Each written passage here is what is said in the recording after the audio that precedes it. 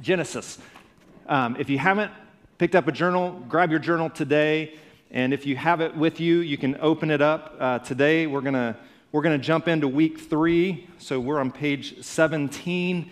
We're going to dig in just a little bit more about this story of Genesis. Eugene Peterson, just to get our minds back aligned to what we're talking about, Genesis is the story of God, the creation of the world, and how God is engaging with us, how he's active with us, his creation, humanity in the world. And one of the things Eugene Peterson said is that God doesn't work impersonally from space, which is how many of us, if we're honest, that's how we view God, that God is some distant being who's disconnected from humanity. And most of us grow up or at some point begin to believe that we have to earn our way to God. That if we're ever going to connect with God, it's up to us to figure it out. And the story of Genesis is the story of God's activity within creation, because God wants to personally be connected with us, his creation. You are his creation. And it's like, I know this is not a perfect picture, but it's like parents with children. Bless you. It's like parents with children. Are there moments in your life, if you're a parent, that you're incredibly frustrated with your children? That's a ridiculous question, I know. But there are moments when you're incredibly frustrated with your children because they do things that are, they just do dumb things. I don't know how else to say it. Kids just do dumb things, just like we did dumb things when we were kids. And it doesn't mean that we want to disengage with our children and that we no longer love them. Listen, this is God. Just because we do dumb things doesn't mean that God wants to distance himself from us. God wants to be with us. And the story of Genesis is that story. It's not about an impersonal God. No matter what we do, good or bad, we continue to be a part of what God is doing in this world. And nobody can drop out because there's nowhere to drop out to. And listen, friends, church, that's good news for all of us. Because God does not want to disconnect or distance himself from us. When we become distant from God, when we think we're distant from God, that's more our activity than it is God's activity. It's more our doing than it is his, because he continually pursues us and he is walking with us. It's just that sometimes we miss it. So this week, we're going to dig into a little bit piece of God's character that I think just needs to be cemented in our hearts and in our minds. And I'm excited this week to dig into this. And if you'd like extra credit, I always give you a little extra credit opportunities. If you want the little gold star when you get to heaven, we have a YouVersion reading plan. It's a 6-day Bible reading plan. I began it today, and you can begin it today. You can take a picture of this little QR code, and it will send you where you can jump into the reading plan, or bit.ly/McDowell 092522, which is today. That's today's date, 092522, and you can read along this week with us. So think for a minute of the narrative arc of your life. What was your birth? When were you born? Go ahead and say it out loud. When were you born? Now, some of you were really specific, and some of you were very vague. I just heard July. Like this July? No, you have a specific birth date. Some of you just don't want to share that specific birth date out loud. I was born on October 20th, 1975, during the World Series when the Cincinnati Reds were playing the Boston Red Sox. Yes, and the Cincinnati Reds won. It was the Big Red Machine or whatever they called it back then. My dad watched the game instead of the birth of his son, which I'm still working on getting over that one. It hurt me deeply. Anyway, so I was born, my dad, huge Cincinnati Reds fan. I lived for a short time in Indiana, then we moved to Alabama. My growing up days were in Alabama. I claim Alabama as home. I was American by birth, Southern by the grace of God, and I lived there for quite a while. Went to school in Indiana. Was the greatest part of that is I met my wife, Robin. Come on, give it up for Robin. She's the best thing in my life. So think about your narrative arc. And then, so we lived in Oklahoma for some time and then came to Arizona, which has been awesome. I'm so thankful for this church and the grace you all give me and Robin and our kids.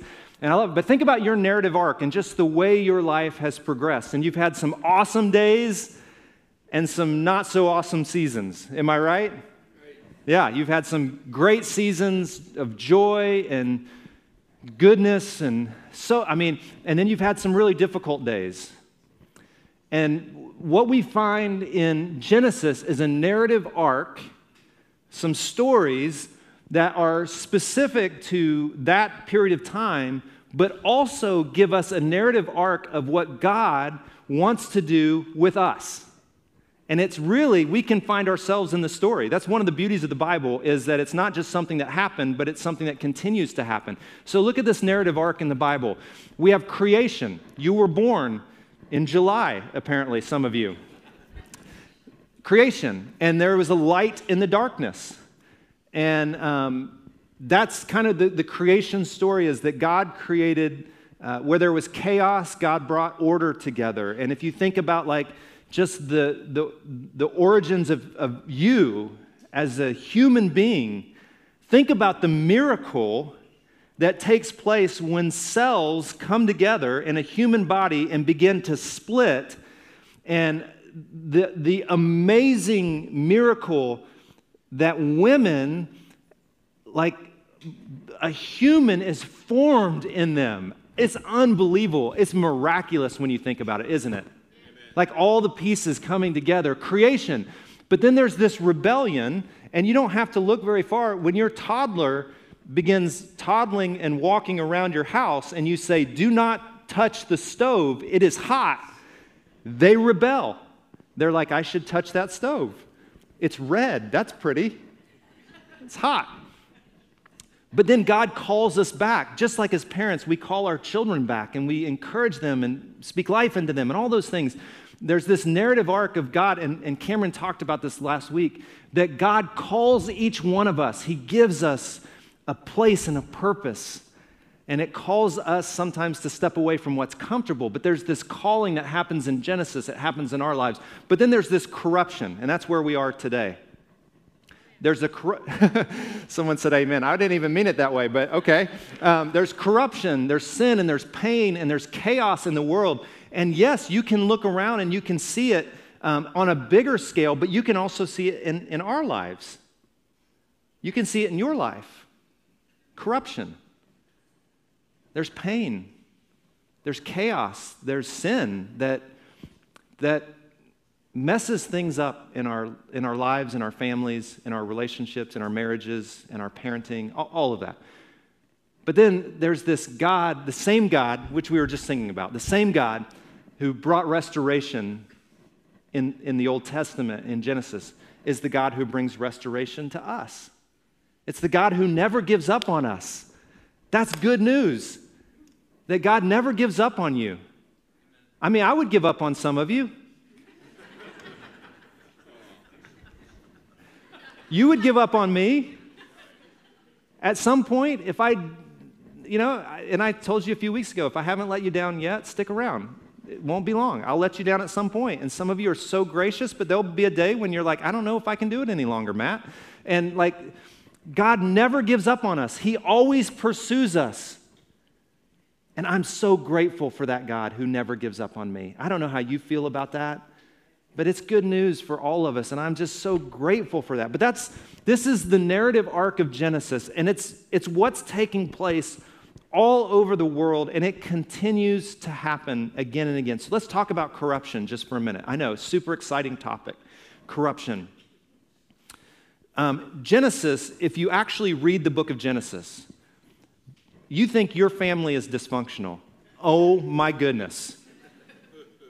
The book of Genesis is like a state fair in the deep south. I mean, it's like you think it's crazy, And then you look at your family and you're like, oh my gosh, like we set the mark. Like if you're from Alabama, we set the mark. Dysfunction is real. And in Genesis, the dysfunction is real. Look, I want to give you some names and some things that happen. Cain and Abel, murder. Like right out of the gate. God wants, to redeem all that Adam and Eve did, and then their kids, one of them kills the other. And then you get to Abraham and Sarah, and Sarah is old. She doesn't trust God at this moment, and so what she decides is to give her assistant to her husband to have a child, because instead of trusting God's promise, I'm going to take things into my own hands, and I'm going to manufacture God's promise. Now, I know none of us do anything like that, but that's what happened in Genesis. And sometimes we look at the characters of Genesis and we put them on a pedestal and we think these are the ideal images of what it means to walk with God. Well, let me continue. Isaac and Rebekah had a favorite child, which caused all kinds of, you can imagine with children, causes all kinds of problems. Jacob and Esau have this sibling rivalry. One of them steals the other's birthright and then runs because he's scared of his brother. He sells it for, like the other one sold it for like a bowl of soup because he was hungry. Sells his birthright, gives up on God's promise because of this. And then you have Laban, who tricks Jacob, schemes it. So Jacob wants to marry Laban's daughter. I mean, this could be an awesome daytime soap opera. So Jacob wants to marry Laban's daughter, and so he says, you know what I'll do is I'll work for you for 7 years if you'll give me your daughter's hand in marriage. And Laban says, okay, let's do it. And he's like, I want that daughter. She's gorgeous, your second daughter. She's pretty.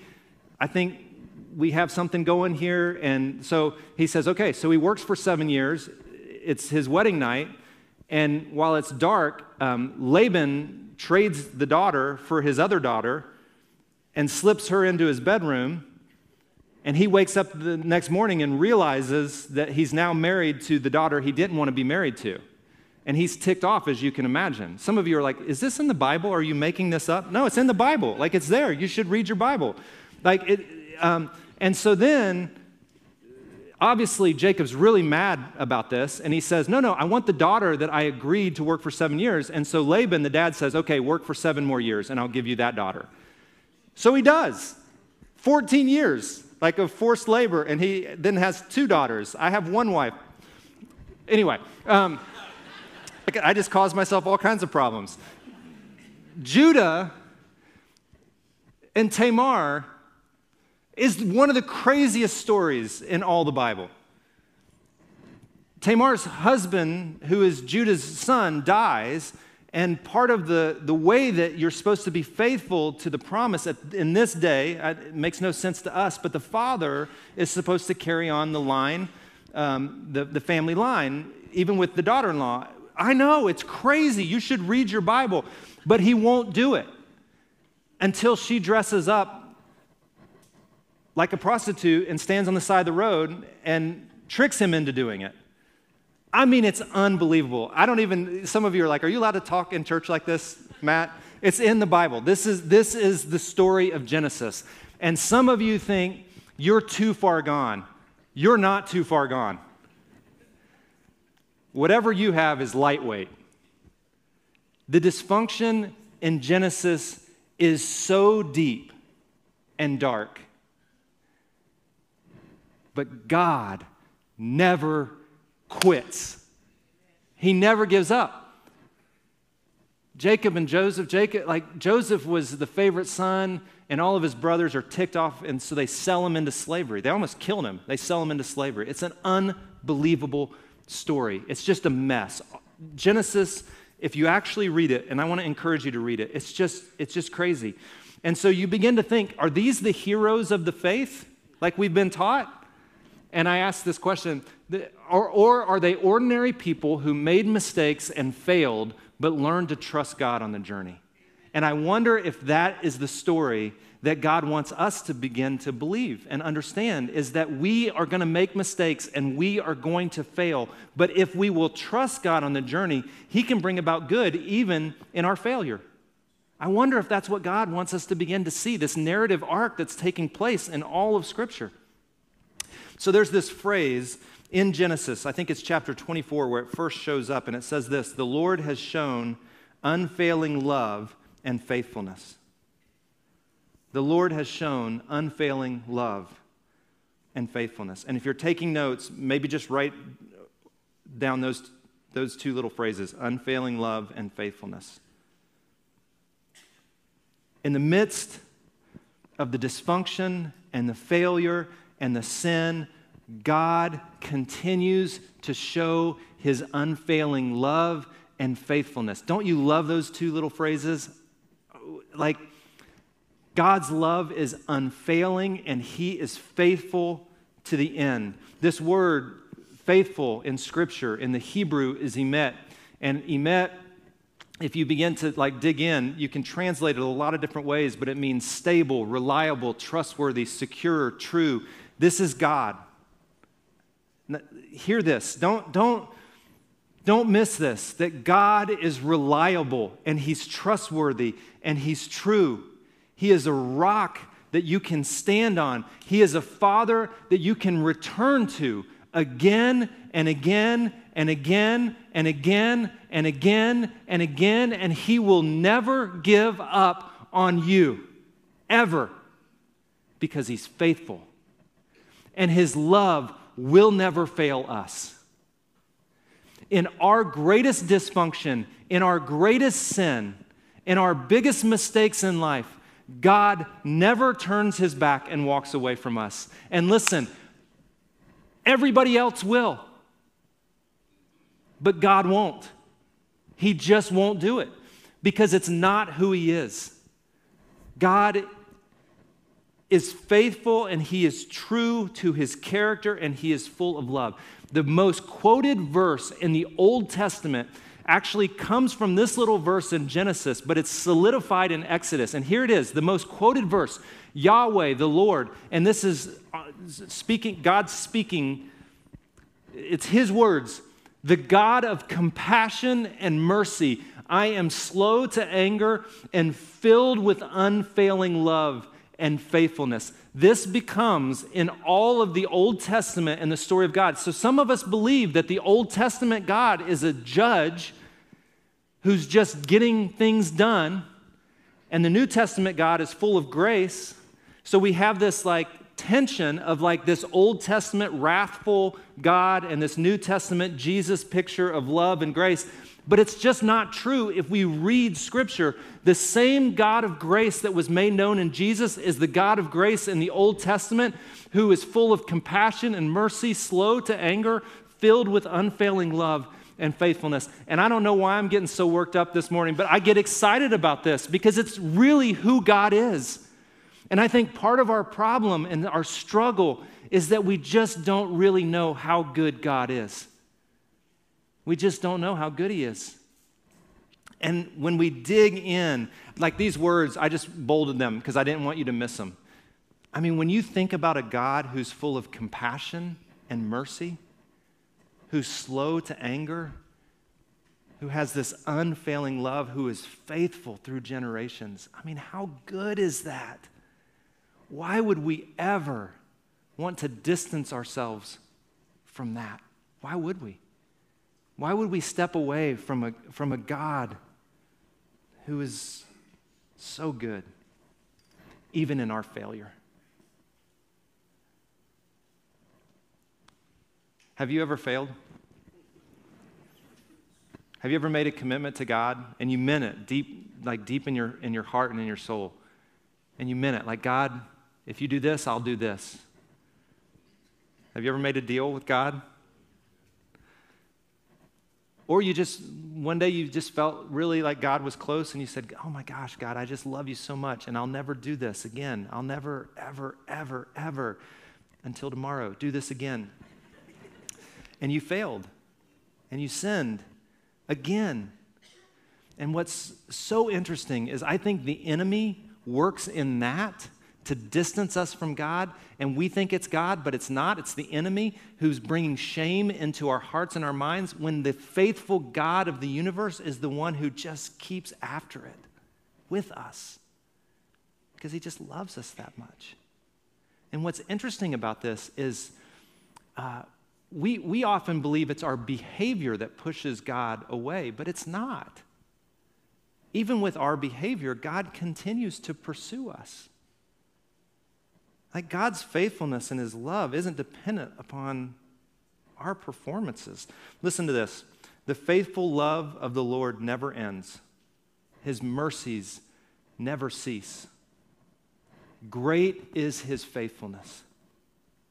His mercies are new every morning. Great is thy faithfulness, O Lord, our Father. Do you guys remember that old hymn? Like it's written from this passage of Scripture. There is no shadow of turning with thee.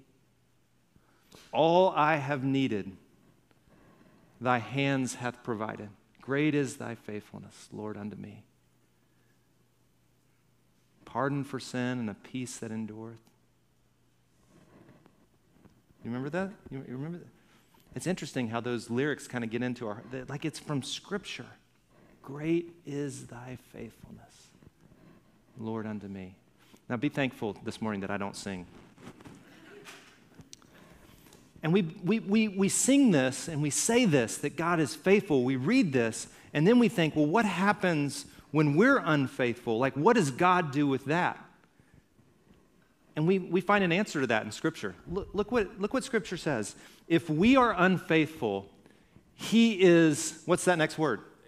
He's faithful, for he cannot deny who he is. How incredible is that passage of Scripture? Come on. Are you here this morning? Are you with me? I mean, that's unbelievable, because if we were writing that, we would say, when we are unfaithful, he is unfaithful. We would write, he is unfaithful, but we don't need to say that, because the truth is, when we are unfaithful, he is faithful, because he cannot deny who he is, and he is full of love and compassion, slow to anger, unfailing love and faithfulness. He cannot deny who he is. So years ago, I look back, and one of my greatest disappointments in life, in many ways, was, some of you don't know this story, some of you know this story. I, years ago, made a decision to leave McDowell and move away. I had been here for about 6 years, and I just had some things happening in me, and as Robin and I processed, we made this decision to leave. And we left, and about a year after we left, we just realized really quickly, oh my gosh, like, what did we do? Have you ever been there? Like where you made a decision, and it was like a big decision. Like you think about big decision. It was a big decision. You make this decision, and then you come face to face with your own humanity and your own weakness and your poor judgment, and I can keep filling in the blanks. Some of you can fill it in for me. Like all these things. And I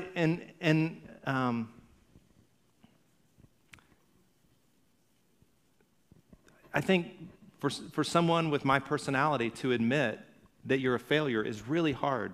But I came face to face with the reality that I had failed at something big in my life.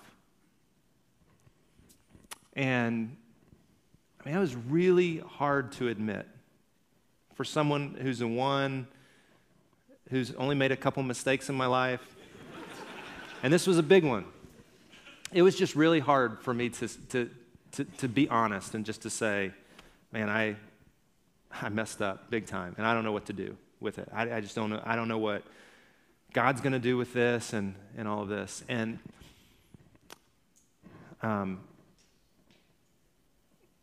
some people, I wrote it this way. I was just writing out my feelings, and I wrote it this way. Some might say that was a failure. Maybe it was.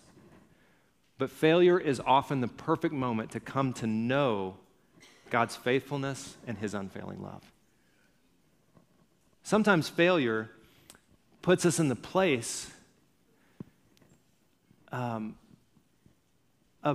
knowing God at a level deeper than we've ever known him. And we learn something about him in that failure that we wouldn't have known otherwise. And so I look back on that season of my life, and man, hindsight's 20/20, right? If we could go back and change things, a lot of us would go back and change, right? We'd change some things that we did. But I look back and I think, man, but if I would have changed that, would I have ever known God's faithfulness and unfailing love like I've come to know it today? And I know there are a lot of other pieces of that story, but I'm so grateful that God didn't give up on me. And listen, God doesn't give up on you either. Some might call it a failure, whatever it is for you. But that might be God might have positioned you in a perfect place to know his faithfulness in that. God's faithfulness is never determined by our performance. And so often we think it's our activity that pushes God away and that he is distant because of something we've done. Usually, any distance we feel between us and God is the enemy trying to bring about shame in our lives. It's not God moving away. Judah Smith is a pastor in Seattle and in California, and he says this, I love this: no sinner is irreparable or irredeemable. No sin is so great that the blood of Jesus cannot cover it. His love is so deep and wide that God can, in one moment of our faith, forgive our past, present, and future sins. Aren't you grateful for that God? Who in one moment of our faith, of our trust, regardless of what we've done, what we're doing, what we will do in the future, in one moment of trust, of faith in God, he can cover it all. He can cover it all. Listen, God loves you, not because you deserve it and not because you've earned it. God loves you not because you deserve it and not because you earn it. He just loves you because you're his. He just loves you. There's nothing that you can do to change that. And when we begin to understand even a fraction of that love, and when we begin to embrace it, that's when everything changes. It's that understanding of his faithfulness and his love. It's in that place that we begin to be transformed by his Spirit. Not in order to earn his love, but because of his love. It just begins to change us. And we live differently. So look, I don't know where you are with God or where you feel you are with God. I mean, some of you might just feel like, oh, I don't think about it very much. Some of you might feel like there was definitely a moment in your narrative arc of life that you felt like whatever it was you were experiencing just distanced you from God. Maybe some of you today feel like it's your own behavior or performance that has caused God to move away from you. And I want you to know, that's the enemy.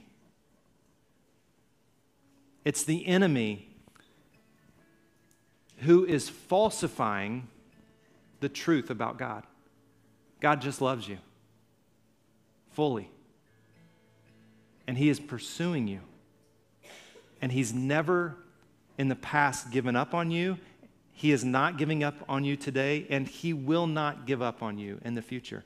And here's the great news about that. Some of you might go, Matt, that's just some religious talk. I expect that when I come here. But the good news in all of it is it's true. And no matter where you go from here, you have a God that will continue to follow after you because he just loves you that much. He just loves you that much. There's this passage of Scripture near the end of the Bible, 1 John, where John is writing, and he says this: if we'll confess our sin, and it's just being honest about who we are and what we've done, if we'll just confess, what's so crazy about this is it says he is faithful and just, and I think, well, is the just thing like holding us accountable for that sin? But what John says, and I think what is true through Christ, is that if we confess our sins, he's faithful and just to forgive us and cleanse us going forward. And that's what communion is. It's a reminder that what we find in Christ is forgiveness and a cleansing. And so I'm going to give you time to get communion. Some of you are like, oh, we're going to do this. I'm going to give you time in just a minute. We're going to sing the first part of this song, and then you can slip back and grab communion if you didn't get it, and then we're going to take it together. But here, I want to encourage you. As you do this, it's the same God who was full of unfailing love and faithfulness to Abraham and Isaac and Jacob, Joseph. It's that same God who, through Jesus, is faithful to you and me. And he won't give up.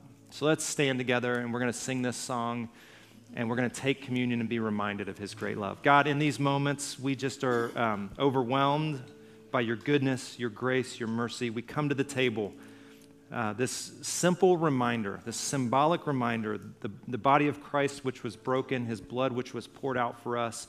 We receive this in faith, trusting you and trusting in your unfailing love and faithfulness. We pray this in Jesus' name.